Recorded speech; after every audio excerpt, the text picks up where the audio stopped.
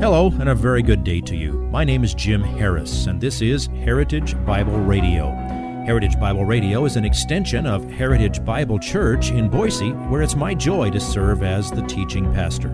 Every day, we devote our radio time to studying a portion of the Word of God so you can know Him better through Jesus Christ and serve Him better through your local church. This week on Heritage Bible Radio, we continue in the book of Mark with chapter 14, verses 22 through 26. This is where Jesus instituted what we often refer to as communion. Pastor Jim is usually more considerate in allowing me some time for a brief introduction, but this week, due to the length of the material that we have to cover, we're going to go directly into today's slice of the sermon entitled, The Lord's Supper. Judas slipped out and made the pretense of taking care of business, but in fact, what he did is he scurried across town to the chief priests. He wanted to alert them and their forces to the opportunity that they were going to have to arrest Jesus in the garden. Well, after Judas left, that's when Jesus transformed the Passover into the Lord's table, also called the Lord's Supper, or also called communion, because we commune with each other and celebrate our communion with the Lord. So that night, in this meal, Jesus signaled the transition from the old covenant to the new. Jesus' words recorded in this passage mark the end of all Old Testament symbols and sacrifices and holidays and rituals. All the symbols of the Old Covenant pointed to Christ. The tabernacle pointed to Christ. The Passover lambs pointed to Christ. All the bulls and rams pointed to Christ. The priesthood pointed to Christ. All of that pointed to Christ. And in His death and His resurrection, all those things, all those pictures and types and prophecies were fulfilled and replaced. When the veil in the temple was torn into, remember, Friday afternoon? That's when the old covenant was rendered obsolete. Now that's the Passover meal. I want to do one more thing today.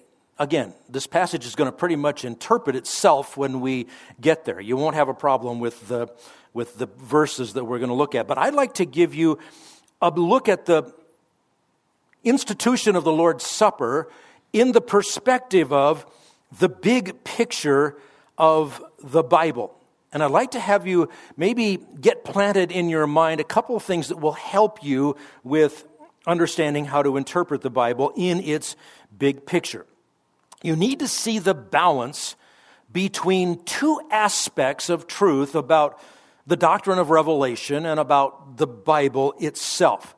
You need to pay attention simultaneously to continuity within the Bible and discontinuity within the Bible. And let me flesh that out a little bit.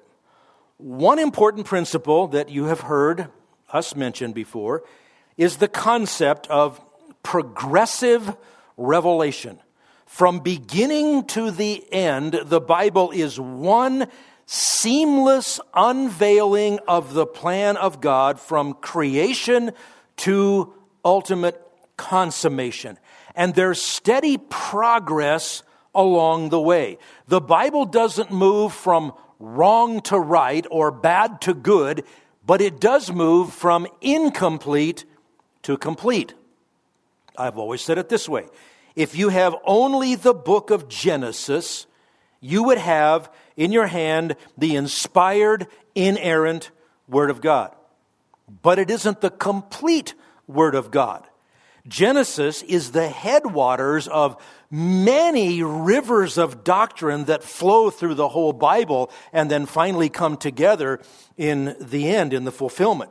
But there is tremendous progress in unveiling the plan of God. Add to Genesis the book of Exodus. Well, that's a whopper. We get Israel out of Egypt. We have the Passover.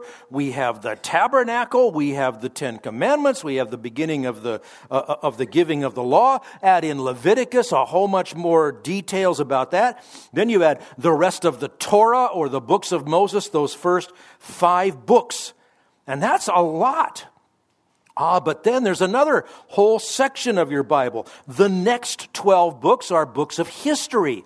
Joshua through Esther, and you see more of the development of the plan of God and how he worked with Israel and Israel's good days and their bad days and all that God did with them and the developing of a kingdom and all of those things. But then even more is made known in the next 5 books, the books of poetry or the books of wisdom literature. That's Job through Song of Solomon. And you see a lot revealed there about God's practical wisdom, his moral law, revealed in details in a lot of those things.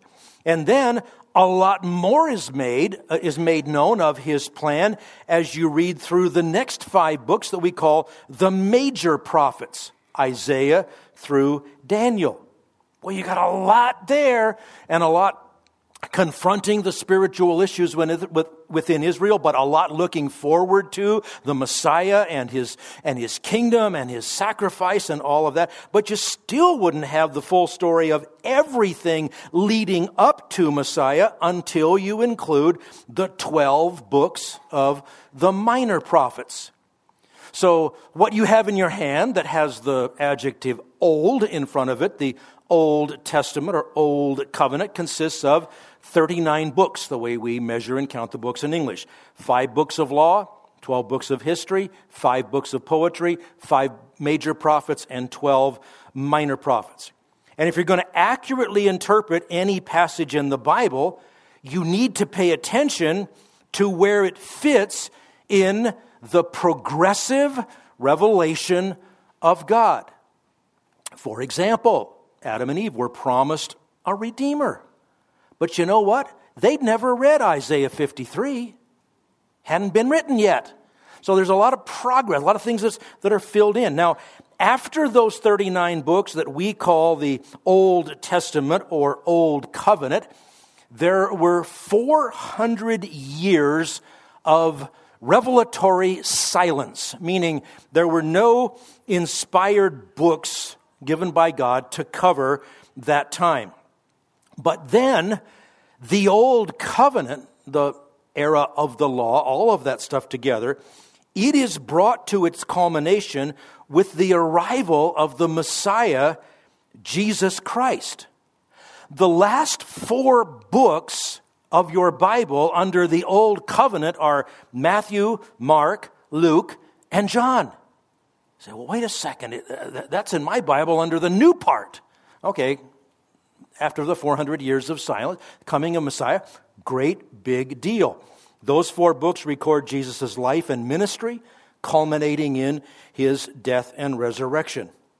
The rest of your Bible is, in some ways, parallel to the Old Testament. There are other books that continue the progress of the unfolding of the fullness of the revelation of God. In the New Testament, it's not 12 books of history, it's 1 book of history, the book of Acts. That's followed by 21 epistles or letters. 13 of them from the Apostle Paul, 8 of them we generally lump under the expression general epistles. And then it concludes with 1 book of prophecy. So 39 books in the Old Testament, 27 books in the New Testament. It is all one continuous, connected story progressing from beginning to end, from incomplete to complete. And it's crucial that you understand the amazing continuity of the Bible, how it holds together so amazingly well, even though it's written by 40 different authors over a 1,500-year span in 3 different languages. It's astounding. But that's only part of the picture. You also need to understand the elements of discontinuity within your Bible, because our passage today is going to deal with one of those points of discontinuity. Woven into that progress of revelation are several important changes, you might say, from one era to another. What are we talking about when we think about changes from era to era within the Bible? Well, the first one comes early. You get 2 really cool chapters and then a major bummer in Genesis chapter 3. The fall. Things were very different after Adam and Eve fell than they were before that, and more revelation was given.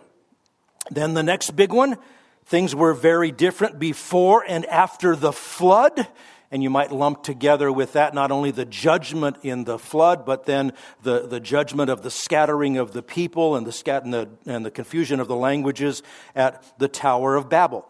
Big point of change going on there.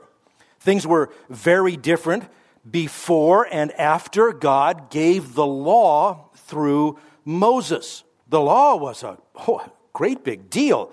It regulated worship in Israel. It had several elements to it that helped keep Israel distinct and apart from all of the other nations. That very long period of the era of law is what covers most of the pages of the Old Testament.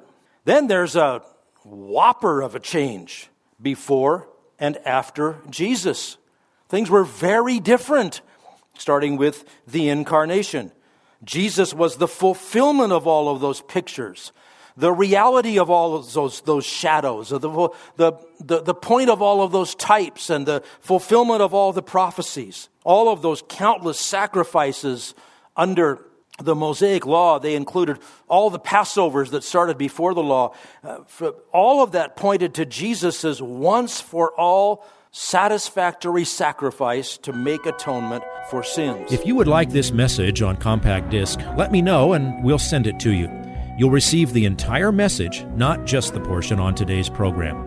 You can order by phone at 353-4036 or by writing to us at 7071 West Emerald, Boise, Idaho, 83704, or on the internet at hbc-boise.org. Heritage Bible Radio needs your prayers and your financial support.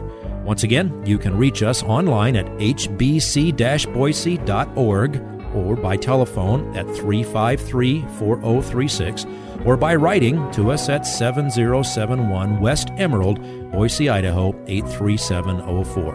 And if you need a church home here in the Treasure Valley, I hope you'll visit us any Sunday at 7071 West Emerald. For Heritage Bible Radio, I'm Jim Harris. See you next time. Bye-bye.